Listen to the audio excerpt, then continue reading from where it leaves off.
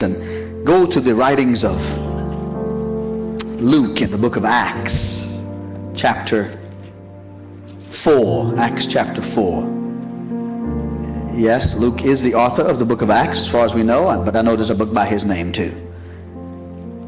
And let us look at the third in a series of lessons on living in the blessed zone.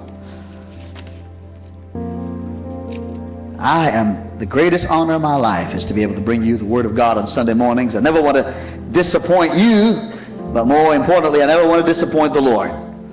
And so here's a word for us in due season. We're going to read from Acts chapter 4, verse 32, but we're going to enter into chapter 5 because the separation of chapters and designation of verses in the Scripture is not anointed.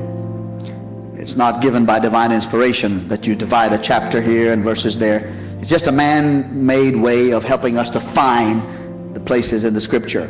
So I say that to let you know that the story doesn't end in the final verses of chapter 4, but we go to chapter 5. And this is what it says. Verse 32. Now the multitude of those who believed were of one heart and one soul. Neither did anyone say that any of the things he possessed was his own, but they had all things in common. And with great power the apostles gave witness to the resurrection of the Lord Jesus, and great grace was upon them all. Now there was there among them who lacked, nor was there anyone among them who lacked. I'll get this right. I practiced it, but I didn't get it right.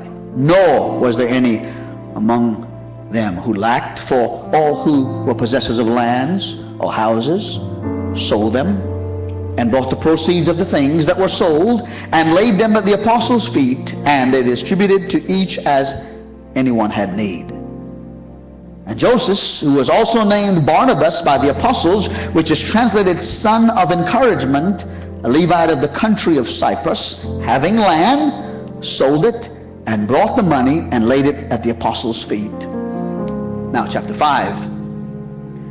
But a certain man named Ananias, with Sapphira his wife, sold a possession, and he kept back part of the proceeds, his wife also being aware of it, and brought a certain part and laid it at the apostles' feet. But Peter said, Ananias, why has Satan filled your heart to lie to the Holy Spirit and keep back part of the price of the land for yourself? While it remained, was it not your own? And after it was sold, was it not in your own control? Why have you conceived this thing in your heart? You have not lied to men, but to God. Amen. Then Ananias, hearing these words, fell down and breathed his last. So great fear came upon all those who heard these things, and the young men arose and wrapped him up, carried him out, and buried him. Verse number 7. Now it's about 3 hours later when his wife came in, not knowing what had happened. And Peter answered her, tell me whether you sold the land for so much. She said, yes, for so much. Then Peter said to her, how is it that you have agreed together to test the Spirit of the Lord? Look, the feet of those who have buried your husband are at the door, and they will carry you out. Then immediately she fell down at his feet and breathed her last. And the young men came in and found her dead, and carrying her out, buried her beside her husband. So great fear came upon all the church and upon all those who heard these things.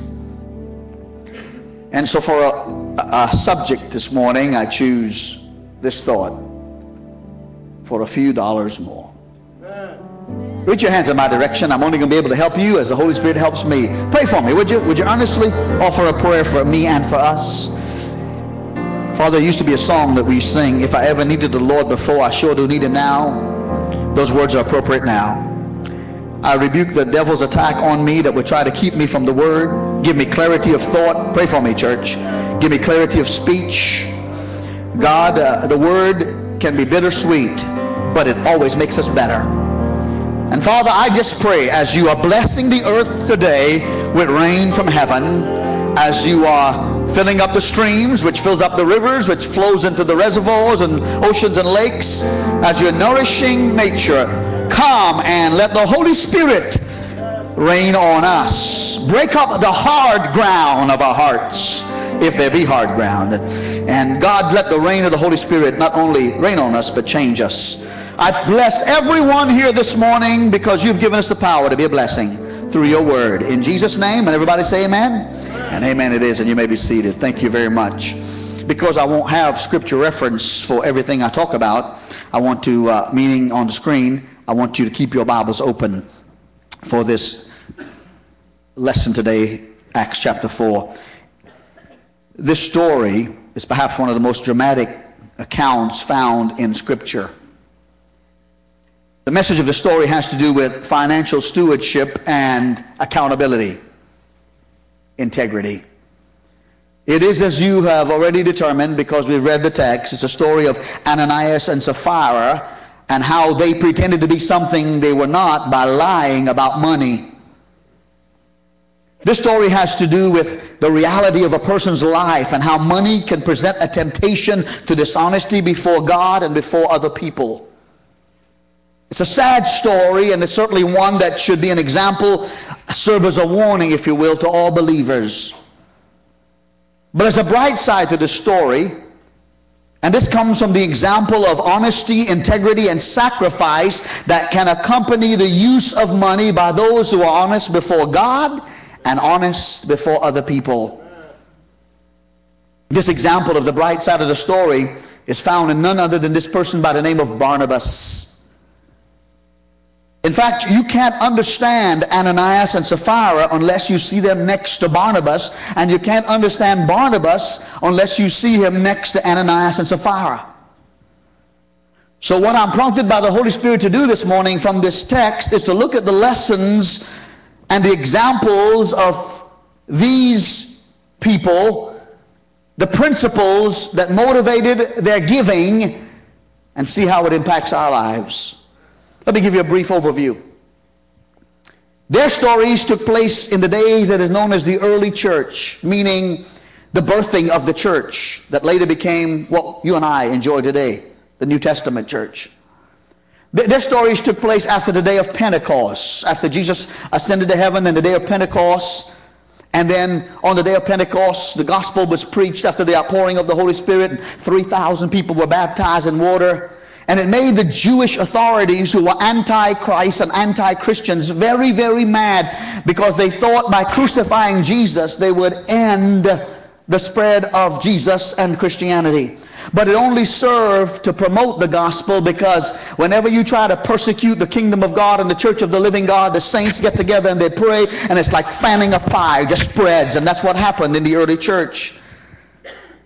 Because of persecution, many of the members of the church, realizing the needs that existed within the congregation, they sold property, some of them. They sold houses. They sold different things they had, goods, and they used the money to provide for the needs of those who were in the church.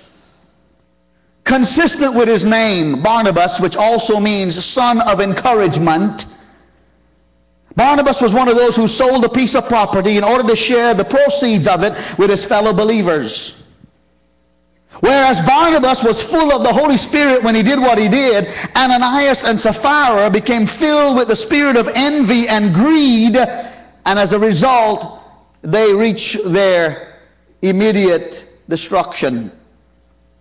So what I want to do with you this morning is to look at the principles of giving from Barnabas and the principles of giving from Ananias and Sapphira. And I want to begin by telling you that Barnabas was a giver. He really cared less about himself and his personal comforts and more about other people. When we find him moving into action in the book of Acts in chapter 4, he is giving what he has to help his needy fellow believers. Number one, Barnabas' giving was directed to the place where he received God's blessing. When Barnabas recognized a need in the church, and there were many needs, because you could tell by reading that there were people who needed food, needed shelter, needed clothing. When he recognized that need, he didn't take his resources directly to the people. The Bible says he brought what he had after selling the land and laid it at the apostles' feet. Verse 37 of chapter 4. He did this in order that those who were the leaders of the church, the spiritual authority, could see the needs of the congregation and distribute the gifts as they saw fit. In other words, Barnabas understood the principle of the local church under the authority of his leaders having the place of priority in giving. By taking his gifts that he brought to the church, to the apostles, Barnabas was acknowledging the structure of leadership that God placed in the church as early as the days of the church of Jerusalem. You see, Barnabas appreciated the fact that his blessings as a believer came from the blessings of God through the church. It is from the church of Jerusalem that other churches were birthed. It is from the church of Jerusalem where Barnabas received the witness of the Lord Jesus Christ, where he also was baptized in the Holy Spirit, where he also, because of his integrity and lifestyle before others, was also called to be an apostle. And realizing his blessings came from there, it is where the Holy Spirit led him to bring his gifts. Now, I don't want to be redundant by way of what I've already preached in this series, but since repetition is a good mode of remembering and learning, I want to say to you that the place for you to give your tithe and offerings is the place from which you get your blessing, and more cases than not, it is the local church. Say amen, somebody. It is a local church whereby you are blessed with the word and with the opportunity to worship. It's a local church whereby if you're sick and we are called upon, that we lay hands on you and pray for you. It's a local church where if somebody in your family is in prison needing a visit or needing some sort of comfort or resources, whereby we minister to them. It's a local church where those who are bound by drugs and alcohol and other habits, where we have ministries like we have here at South Metro Ministry called Recovery House, where because you ask us or because there's a need, we minister within the capacity we have. It's a local church right here where we have Joseph Storehouse Ministry, where we try to accumulate furniture and clothing and food where people have a need. From the local church we minister. It's a local church where we solemnize the rites of marriage for your family, where we bury your deceased ones, where the local church where we dedicate your babies, a local church where we send out missionaries, the local church where we teach your kids in the nursery, junior high and senior high, the local church where we do the work of the ministry. It's where you get fed, and as a result it's the place where you bring your tithe and offering so ministry can continue as God plans. It's all right to praise him. Wouldn't it be silly if you went out to eat at O'Charlie's and went next door at Cracker Barrel to pay the bill? That would be ludicrous. And you get blessed here, you are not to send your tithe and offering to somebody's prayer tower or multiple ministry somewhere in Texas or California. If this is where you get blessed, the tithe and offering belongs here. Barnabas understood that. Number two, Barnabas' giving was determined by personal responsibility. I can preach till I'm blue in the face, and every other preacher preceding me or following me, about why we should obey God with the tithe and offerings. And you can hear it until all of it becomes a sort of a repetition to you. But the blessing is never released until we take personal responsibility to act on that which we have been taught. And so Barnabas and Ananias and Sapphira, they are two different groups of people who make two different choices that bring about two different outcomes. We notice Barnabas' personal responsibility and his initiative in helping to meet the needs of others.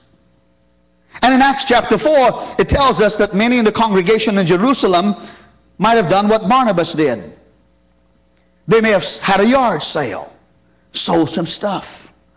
They may have things around the house they don't need, but they realize because of the persecution on the church, many people have gone into hiding and they can't identify themselves as Christians, because if they do, some people won't trade with them. And so the congregation, the church, becomes very benevolent, and they help out each other. And not everybody is able to do what Barnabas does by selling all the property and bringing all the money, but they did what they could because of personal responsibility to God and to others. Now, I really believe that the Holy Spirit singles out Barnabas here as an individual to represent what the church was doing. When it says of us here at South Metro Ministry, that South Metro Ministry sends missionaries, that we have a recovery house, that we have a Joseph Storehouse ministry, that we minister on different continents by way of missions and churches. What it really means is not just the church, but it means the people of the church individually who are moved upon by the Holy Ghost after hearing the word, after being blessed. The people of the church take responsibility and say, you know what, I am going to not just give my tithe, which is 10%, but I am going to help make a difference. And the point of it is the church doesn't do it by way of just the church. The church is, of course, the people, and the people are you and I, who when the Holy Spirit says, give and it shall be given to you, go ahead and obey. We obey the Lord because of our personal responsibility to His Word. Somebody say amen. And so if the Jerusalem church seems generous by people selling their stuff and having yard sales and bringing extra gifts and being generous and sacrificial, it's only because there were individuals like you and I in this church who, knowing the need and discerning the time, become generous and sacrificial. Now I'm going to tell you this. I'm going to tell you that this economy in America is not going to get better before it gets even worse. I'm going to tell you that in this church, you and I are going to become a little bit more like the Jerusalem church, because they're going to be people in our fellowship here who are going to need our help, and we may be one of those who are going to need help because men have made a mess of the economy. I told you last week, because of greed and envy, we are like a plane about to plunge onto the earth out of control because of greed and envy of those people and people around us who just didn't know how to say enough is enough. And so we're going to have to be like Barnabas. And I think it'll be a good thing. I think many of you already are. Here's a third consideration, please, as we consider Barnabas' model of giving. Barnabas' giving was designated to the priorities of the church. It's important to notice that Barnabas did not give his money conditionally. As best that we can tell from this text, he laid his money at the apostles' feet, meaning he simply gave it to them for them to distribute in light of the priorities as they, the church leaders, saw the priorities. Now, in this modern church, of which you and I are part, we have on occasions this thing called designated giving. And that is sort of what's happening here in the last year and maybe 6 or 8 months, where I've invited you to be a part of the M&M project. Amen. Ministry and mission. I've invited you to give above your tithe and offerings so we could do some stuff that is not in our budget the last year and a half. So we could put a beautiful sign out there at the street and landscape it for about $30,000. So that we could repair the roof for about $70,000. So that we could update our children's ministry and renovate and do up there for about $40,000. So we could have a nice coffee house and youth area for about $25,000 to $30,000. So that we could repair our parking lot that will cost about $40,000. So we could buy a church bus, which we haven't yet, but we will, by the grace of God. And that's designated giving.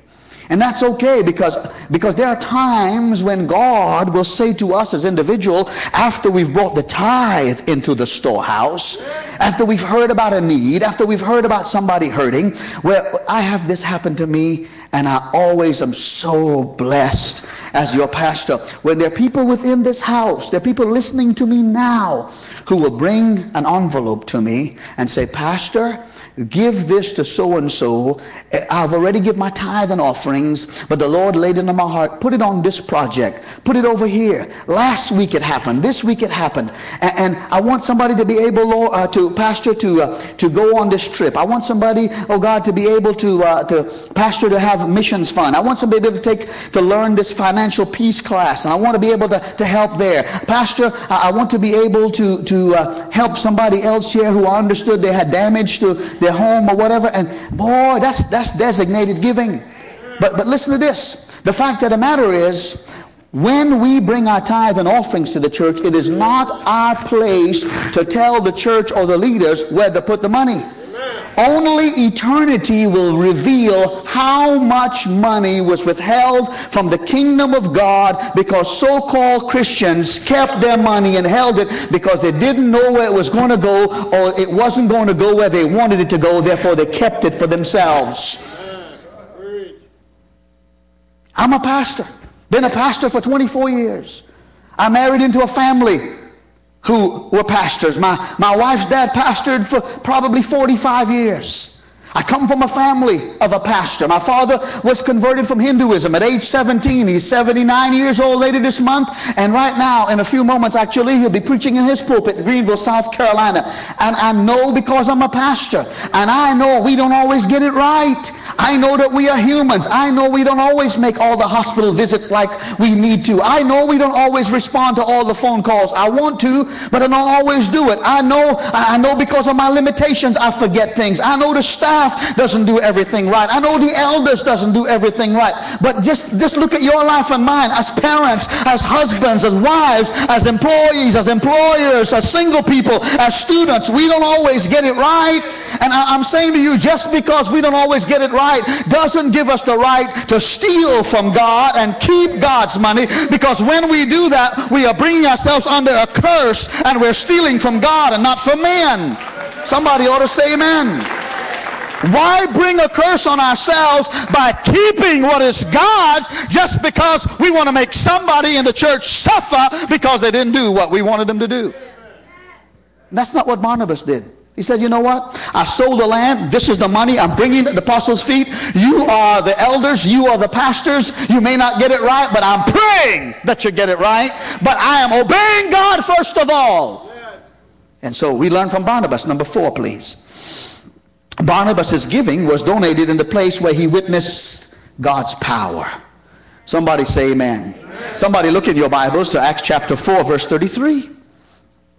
And with great power the apostle gave witness of the resurrection of the Lord Jesus Christ, and great grace was upon them all. And verses preceding that talked about how the power of God came upon the church by the way of the Holy Spirit, and how the church was growing by leaps and bounds, and 3,000 got baptized in one day, and other churches were started, and people were going all over the known world filled with the Spirit. And there were signs and wonders and miracles, and the lame were walking, and the dumb were talking, and the blind were seeing, and the dead were being raised. I'm telling you, that's a powerful place. Somebody say amen. And looking at that, then I observe that the people of the church of Jerusalem and Barnabas himself were giving not just to support a pet project. They were giving to support the ongoing work of the power of God within the church. I can't expect you to bring your tithe and offerings and gifts to a perpetual, habitual, dead church. I mean, all churches go through spells of dryness, just like all individuals go through spells of dryness. For example, this morning, this church should be filled up. But we have in the kingdom people who are known as holy rollers. You understand? And first, holy rollers used to be known as Pentecostal people who, when the power of God would hit them, they would be so moved by such power and anointing. Man, sometimes some of them would be slain to the ground, and the power of God would cause them to roll under the Spirit. But we kind of move from that. There's a different kind of holy rollers that are holy rolling this morning. They saw it raining and they saw it wet, and they decided to roll over and pull the cover over their head and go to sleep. Now, they won't do that to work tomorrow, and they won't do that for school tomorrow, because they might lose something. They might lose, oh, I feel a whoop what glory? But I'm too sophisticated to go, what glory? I want people to be impressed with me. And so what you have, you know, you got to be blind if you know anything about this church and been coming for any length of time to know that we are not a dying church. I'm not preaching 3 services every Sunday morning because I have an ego trip I need to fulfill. Let me tell you something. Come about 3 o'clock this morning, this morning, yes, I was up stirring around, not out of the bed, but in my mind. But about 3 o'clock this evening, after preaching 3 services today, between 3 and probably tomorrow morning, if you need a pastor's help, you better be calling somebody else on staff unless you all are dying. Because I'm doing my own dying. You understand? After preaching with, I don't come up here. I don't come up here and stand here. Just don't leave this pulpit. Don't ever raise my voice. And I come up here and I'm preaching like I'm on fire. Matter of fact, I'm preaching my liver out. And after that, I'm not doing 3 services because I want to keep up with the First Baptist or the First Assembly and I want to impress you. I'm preaching 3 services because on a normal Sunday, this place is filled up and we are trying to be good stewards and occupy as many people as we can while we acquire as much money as we can to go into the next building as debt-free as we can. And so what I'm saying, we are ministering. We are ministering right now to your children in the nursery, to your junior high, your senior high. We're sending missionaries out. This is the church where God is healing the sick. Not everybody gets healed like I want, but God is healing. Marriages are being restored. Not every marriage, but we are doing the business of God, and that's why it's a place to put your money where the power is. Somebody ought to give a lot of thanks. Well, I maybe shouldn't say this, but I'm going to say it. That's part of preaching. My sister emailed my wife this week about a church question. My sister's a devoted Christian and a husband and 2 sons, and she was concerned about the spiritual nature of a church and her pastor. And it's been kind of going down for about the last 2 or 3 years, the church she goes to, and people have left, and there have been issues, and the funds, the tithe and offerings are down, and as a result, people leaving ministries are suffering. So there may not be a ministry for her boys who are between the ages of, who are probably 6 years old and 4 years old, and she doesn't see a future there for their, when they become teenagers, for their ministry for them. And so she wants to speak to her pastor, and she wants to be concerned about, so she emailed Valerie asking advice because she knows I won't read her email. I don't read anybody's hardly, but I need to do better. I need to do better. She knows that if I read her email even today, I'll respond next week, and so she wants a more immediate answer. I got to do better. Pray for me. I got to do better. I'm not a geek, techno geek. I'm a nerd. No amens here because I'm looking at you, and we can call you too, okay? So what we have is my wife responding to my sister who says, I see the place dying, but the Holy Spirit hasn't led me to leave the church. You see, here's the counterpart of what I'm saying.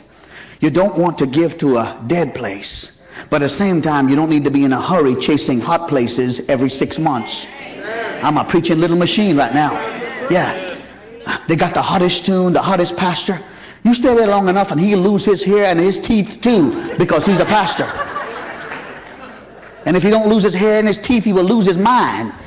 Okay? Because we're just men. All right? You understand? And so I'm saying to you, just because it's died or kind of plateaued for a few months, it happens everywhere. It happens in your business. It happens in your marriage. It happens in relationships. Things kind of plateau. But you don't just go bailing out looking for something else hot. What you do, the counterpart is, what you do is you stay there and say, you know what? They don't have a ministry for children. Maybe God will move upon me to start a ministry for children. Can I get an amen?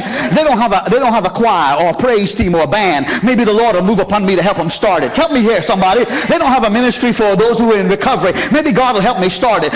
You know what people in America want, and even the church, they want somebody to serve them. Serve them. Serve them. Serve them. Sometimes, and all the time, matter of fact, God saved you and I to be of service. Jesus didn't come to get served. He came to serve and give his life a ransom for many. You ought to clap or somehow express some kind of response.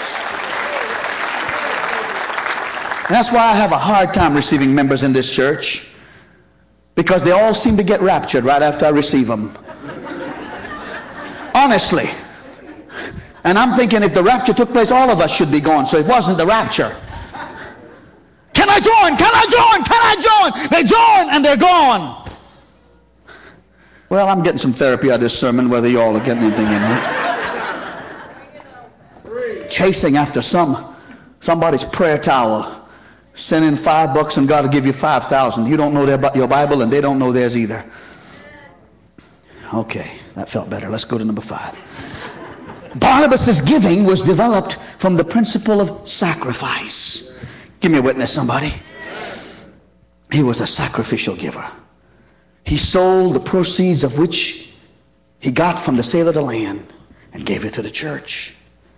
Now, I'm not holding up Barnabas' sale of real estate as an example for everybody to follow. That's not what God is asking, because that's not always possible. But the principle, this principle of sacrificial giving, I am holding up for everybody to follow. Say amen. Here, you want to write this down, you want to remember it. Here's where this series of sermons on stewardship I'm preaching is called Living in the Blessed Zone. This is sermon number 3. In order to live in the blessed zone, you and I have got to come to the place where we give something that cost us something. Amen. Did y'all hear me, church? This tipping God, this throwing in a little bit here and there, this giving like Ananias and Sapphira to impress, doesn't bring blessings. Ananias, I'm sure, pardon me, let me back up. Barnabas may have thought in a few years from now the land is going to be worth more, and I may need it for retirement. And that could be true. And there's nothing wrong with investing in land and houses for retirement in proportion to the fact that you give. But he disregarded his future need, because the need among the church and his fellow Christians was so pronounced, until he said, they need help now. God will take care of me now and later. Let me move now to Ananias and Sapphira. Chapter 5 is where sin raises its ugly head. Because the Bible says Ananias and Sapphira lie to the apostles about money they bring to the church. You remember a couple weeks ago I mentioned Achan, A-C-H-A-N, in the Old Testament, who lied to Joshua about things he stole that God said doesn't belong to all the goods, all the bounty and booty of the first city you conquer in the promised land. Give me the first, and the rest of the cities you can keep all of it. Remember I told you Achan lied, and God, because you can hide from pastor, you can hide from your wife, you can hide from your boss, you can hide from your mother, but you can't hide from God. And Achan was taken outside the camp and stoned, pelted with stones. And now Ananias and Sapphira agrees together to misrepresent their offering. They agree together that they're going to sell land, and they're going to bring an offering to the church, and they're going to make it look as if it was all the money they got for the land, and God killed them. And their example in giving is placed in Scripture to serve as a warning to Pastor Allen and his congregation and everyone else of what God will bless and what God will not bless. Observe. Ananias' giving was prompted by a desire for recognition. He had heard of the accolades that Barnabas received. Now Barnabas did it like many of you do it. When you give an extra gift, you say, Pastor, it's anonymous. I don't want anybody to know. Because isn't that what the Bible says when we do that kind of giving? When we do that kind of charitable giving, don't let the left hand know what the right. Somebody say amen. Amen. I feel just as anointed as if I was preaching to a stadium full of people and everybody's, yeah, go, bald-headed, handsome man. I'm telling the truth here. I want you blessed. I want you to live in the blessed zone, not the cursed zone. Amen. Ananias and Sapphira, Barnabas gives anonymously, but the word got out. Somehow the word got out. And Barnabas doesn't want that. Because he's not trying to say, hey, look at me, everybody do what I do. But the word gets out.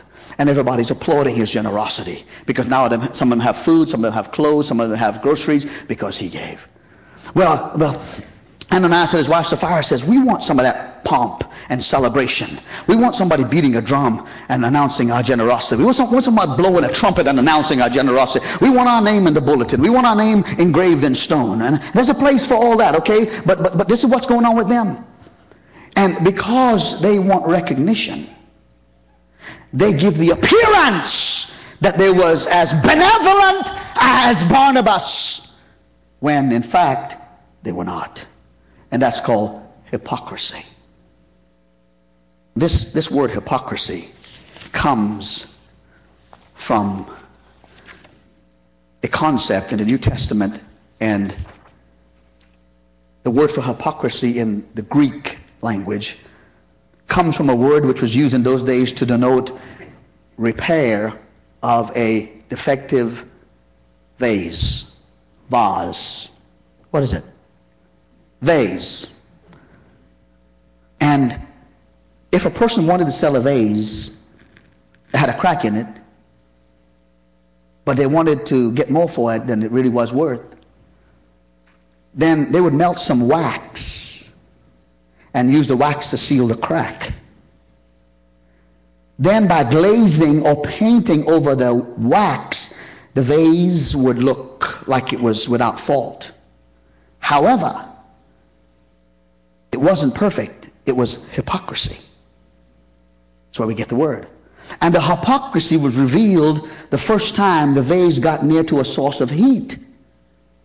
The wax would soften and melt and reveal the original defect, revealing at the same time the deceit of the one selling it. Have you all ever done that? You ever bought stuff that looked like it's real and then it wasn't? I'm telling you, I'll wring my ear, buddy. And you better stay away from that stuff known as seen on TV. Y'all hearing me? All the dicers and slicers and crushers and whatever else, as seen on TV. But if you'll call right now, we'll send you 2 instead of 1 to find out it's hypocrisy. Okay, preach on, little man. And you see, I say that to tell you that one day the gaze of the light of the glory of God is going to be shed on my life and yours. It may not just be on Judgment Day when we get up yonder by and by. It'll be right now. When we get to the warmth and the heat, and because the Bible says that we're all going to be tried by fire. And oftentimes we're tried like gold in the fire, where the gold is put in and the fire is intensified, and the muck and all the impurities of the gold rises to the surface of the liquid gold, and it's scooped off until all the purity is there. And so it's going to be our life. And if there's any hypocrisy, if there's any wax covering up the defect, it's going to show itself. And it's going to show the deceit of the one who is defective. I read a survey, and I got to hurry. I read a survey of some time ago, and it was years ago, when 96% of Americans said they believed in God. 96%. And that sounds impressive until you discover that 72% of those who confess to believe in God said that their belief in God didn't affect the way they lived their lives. Then what's the use? You with me? Of the 92%, 96% who said I believe in God says, well, my belief in God doesn't affect how I live. It's called spiritual hypocrisy. It's called spiritual pretense. And Ananias and Sapphira were hypocrites in the first order. I know. I knew I'd get shouts when I talk about Barnabas. I knew I'd have to be on my own when I talk about Ananias. Thank you for that amen. Remember, I need another one later on. I don't drink and drive, but I do drink and preach. Look at this. Ananias' giving was premeditated sin. Are y'all with me? Ananias and Sapphira's sin was not impulsive, and they thought, you know what? Let's give the money. Oh, let's hold back some. Okay, let's go give this money. And they got to the church. No, let's hold back some. And then tell them we give it. No, they had premeditated after seeing the applause, the credit, the recognition that Barnabas got. They sat at the coffee table and they said, you know what, let's sell some land too. And then let's give money to the church, but let's make it look like it's all the money. Premeditated sin. God hates sin of all kind, but premeditated sin is why I tell you that there's no such thing as unconditional eternal security. Now I know that I probably could grow a larger church if I just said everybody gets saved is going to heaven. They can live like they want to, like before they got saved.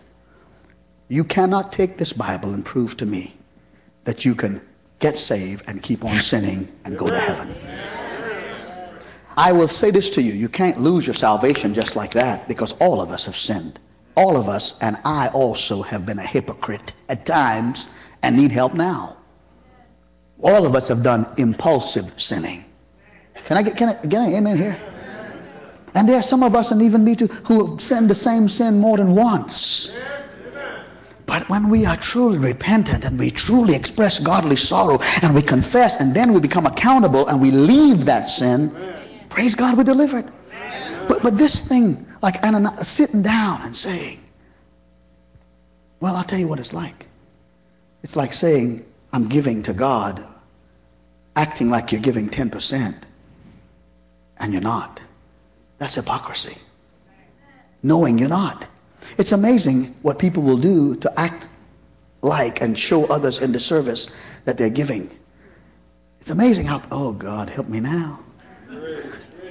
There are people who will crumple up their money. It's a $1 bill to make it look like I'm giving a lot. Fold it up in tens. I'm talking about $10 bills, but if you can't tithe, don't misrepresent it. Just give what you can until you can tithe. Don't check tithe when you're oh, Jesus. I want to help you. I want to tell you that I'm not going to be your final judge. I could die before you. Oh, I could outlive you. But all of us are going to be judged now. We're going to be blessed in the blessed zone now based on what we do now and later. Well, you people say, I've had supposed to be Christian people supposed to be getting married. Well, Pastor, we are going to get married, but we are sharing the same apartment and sleeping in separate rooms. Is anywhere on my forehead the word printed stupid? I really do not want much to do. I will do it under certain conditions, but I really do not want anything to do with solemnizing marriages where people are shacking up knowingly. Don't come. Please don't embarrass yourself or me. And I don't mind. Listen to me, somebody. I'm going to go to heaven as bad as you. Okay? But I'm going to answer for more than most of you. Don't send your children to other people to me. I'm not interested in checking off how many people are solemnized the rite of marriage. I'm interested if they come to me and they're willing now to live separately until they get married.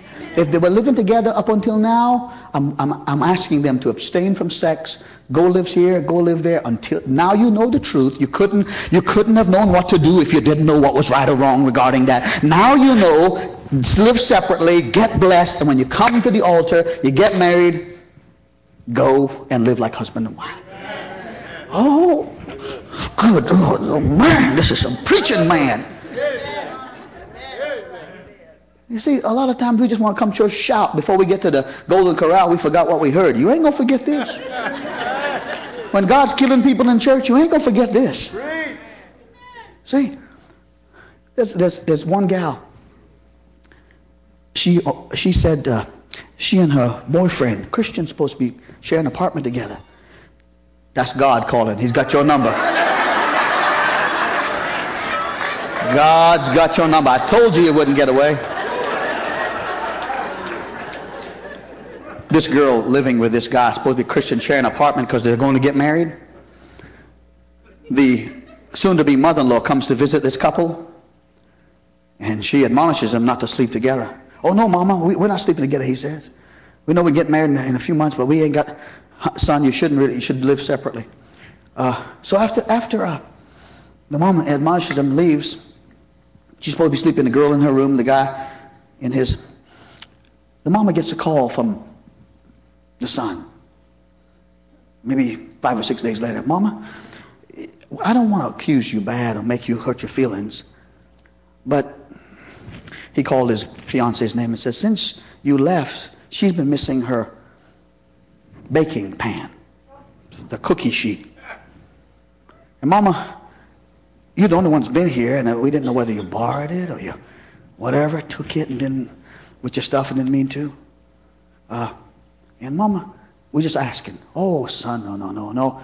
If she'd have found it if she'd have looked under her bedspread in her bedroom. Oh, thank God for mamas. You know the room she's supposed to be sleeping in? Now that I got you a little happy, let me see if I can do a little. It's amazing, isn't it? The deceit that people use. Number 3, please. I'm going to hurry. Ananias' giving was partial commitment. This guy's is total commitment. By the way, let me back up. This guy, Madoff, the guy who swindled 65 billion. I mean, know what I'm talking about? He's got the right name, doesn't he? He done made off with people's money. That's hypocrisy. That's premeditated sin. God will judge that like he did Ananias and Sapphira. And if people don't repent, they're going to die in their sins. Madoff premeditatedly told people that he was investing their money when he was not. Can I get a witness here? Let me tell you something else. Oh, God help me. You know, there are people who sometimes are caught in their sin and they should confess and say, oh God, I'm sorry. Did you know if Ananias and Sapphira admitted when Ananias showed up to the church and Pastor Peter said, Ananias, wait a minute now. The Holy Spirit checks me. Is this all the money you got for the land? You're bringing all the money here? If Ananias says, oh my Pastor Peter, I am sorry. I wanted the recognition as Barnabas. I wanted people to think well of me, and I have lied to you. Would you forgive me and ask God to forgive me? Do you know right then God would have forgiven him? It wasn't that God was asking for all the money like Barnabas. God wasn't asking for a thing unless he, you know, in other words, he out of the own motivation of his heart was inspired to give. And God would have taken care of that. But here's what they do. They want all the blessing and no sacrifice. I want God to heal me. Oh, Jesus. Somebody offer a prayer for me here this morning. Here's what I struggle with. I struggle with my flesh and maybe my legalism. I don't think it's legalism. I think it's my desire to be as true to the word as I can. When people call me church and they've never darkened the door of the church for months and years, but every time you see them or talk to them at a restaurant or a store, they are so spiritual. They're coming to church. I told Brother William Minix, I had usher this morning, about a situation like this, and I don't, God help me, I don't use your situations to exploit, but here's the pain I have. This person is facing severe sickness. This person is elderly. This person could die any day, but yet has all the senses and abilities to communicate, talk, and whatever, and hasn't darkened the door of a church or church in however how long. And this person has money. This person has house. This person has land. This person has so. And always when I see, oh, what is the church doing? Something to the effect of, I'm wanting to give to the church, or we are going to do so and so, and never does a thing. But oh, when they get sick, they want God to heal them. And if I get out of the hospital, if I get out of the hospital, Pastor, I'm coming to church Sunday. You are not lying to me. You are lying like, oh God, not you, but the people are lying to the Holy Ghost, to Jesus, and to the Father himself. And God takes that seriously. Number 4, Ananias' giving was provoked by the devil, not by God. Say amen, somebody. It's the devil who tempted them. Verse 3 of chapter 5. And they yielded. God will never tempt you to lie or be a hypocrite or be deceitful. God is not a God that he can lie. And whenever the devil tempts you to be a hypocrite, to say one thing and do something else, that expense account on your business. They give you a credit card and say use it. Or they say when you come back, bring the receipt and make sure that it's all legitimate expenses and not because you think the company is big and large and they owe you something, will you take it. You may err away from them, but God's eyes and God's heart will judge our hearts and our mind. Somebody say, praise the Lord. God sees. He knows. He knows when that husband says to the wife, I'm going out of town on business, and it was something else. God will judge. Last thought, please. Come to the music, please, sir. Ananias' giving was perversion. It was perversion of the divine program of worship. God is not interested in our titles. And God's not interested in blessing us based on what we negotiate with him. God is interested in total obedience at whatever level we are in life, financially and spiritually. As we grow, the more we know and the more we get, the more we release, the more we learn, and the more blessed we are. Say amen, somebody. And so, I'm wrapping it up to say to you that there's just something very painful about being phony and a hypocrite. I think it is just far better if a person is not real and not honest, to not paint themselves like they are and say, pray for me, help me. I'm struggling in this area of my morality, of my finances, of my integrity, of my discipleship. I'm not there yet, Pastor. I'm not ready to take that role in the church because while I was elected to the office, the people don't know that I'm not a faithful giver. That don't happen here because we check that, because I'm not interested in anybody being an elder or a leader in this church who don't believe the whole Bible and practice as much of it, all of it, as they have the ability. I'm not interested in the church in politics. I'm interested in men and women of God full of the Holy Ghost. I don't care if all they have is a widow's mite. But they want, that's what they can do, but they want to be used of God. I'm ready there. One of the lessons that Ted Haggard learned, and his learning, it said he learned from his fall for ministry. From his fall, having been found to be a person who preached one thing against something and practiced it, preached against homosexual relationships and had a hidden relationship with more than one person. He says he may never get back to ministry, and that is difficult and painful. But he said he's more free now, not being a hypocrite and being real and starting over than he's been for all the years that he was living a lie. Please understand me. I love you. I'm not trying to make you mad. I'm just trying to get us to heaven. Stand, would you? Thank you, Jesus.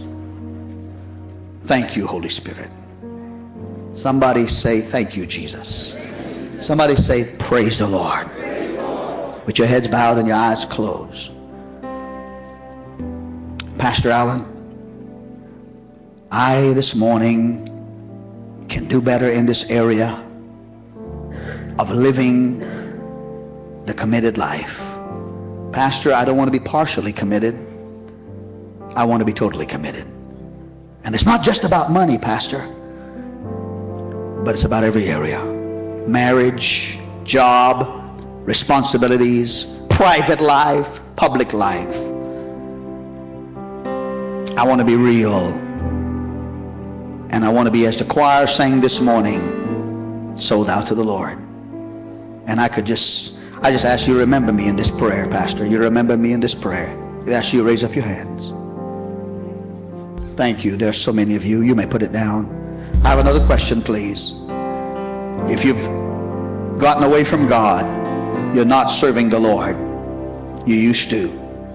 And you're banking on the fact that you got saved years ago, and yet you've known that since you got saved, you have willfully and deliberately and premeditatedly sinned repeatedly. and you've not asked God to forgive you, and you've not broken that lifestyle, and you say, Pastor, when you pray this morning, I need to break that life, and I want to give my heart to Jesus afresh today. If that's you, raise up your hands.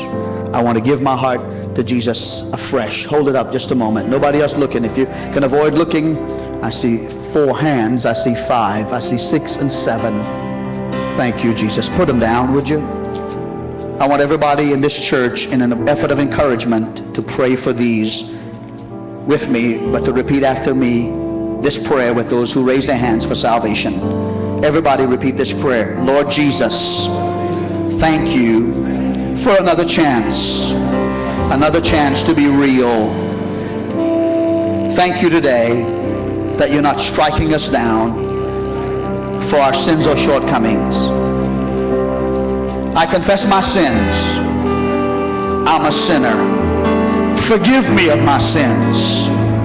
I believe that Jesus Christ is the only begotten Son of God. I confess him for the first time or again as my Savior. Wash away all of my sins. I believe that I am saved. And starting today, I will follow you with all of my heart.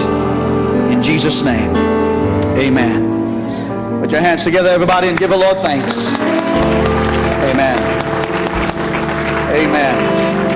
Amen. Now I want to pray for the rest of us. Bow your heads again. Those that I prayed for then, Lord, are those who are coming back or coming for the first time. Father, we bring who we are to you at this house today. Wash us and cleanse us. What you're looking for is honesty and integrity and uprightness and godliness. If we are not there yet, help us to get there. Forgive us for knowing to do good and not doing it. Forgive us for seeking recognition instead of favor and power with God only. Forgive us for casting an image, especially in finances, when we should just be open and honest. Everything we have, you have given us. Help us to be a grateful, generous, glad giver. Shine your light upon us, and when you do, let there be no cracks or defects. In Jesus' name. Amen. Amen. Please be seated a moment. Come, ushers, if you will. You didn't think I forgot, did you? I did in the first service. And I deliberately asked you to give after the message this morning, as I have in the series of this sermon, because I am preaching on giving. And I am expecting a response after I preach, just like I do when I give an invitation. Do what the Lord has given you the ability to do. Bow once more. I'm grateful to you, Lord, for the privilege to give. Thank you for helping me to have something to give. Amen. Sing with them. Sing with them. Help us, choir.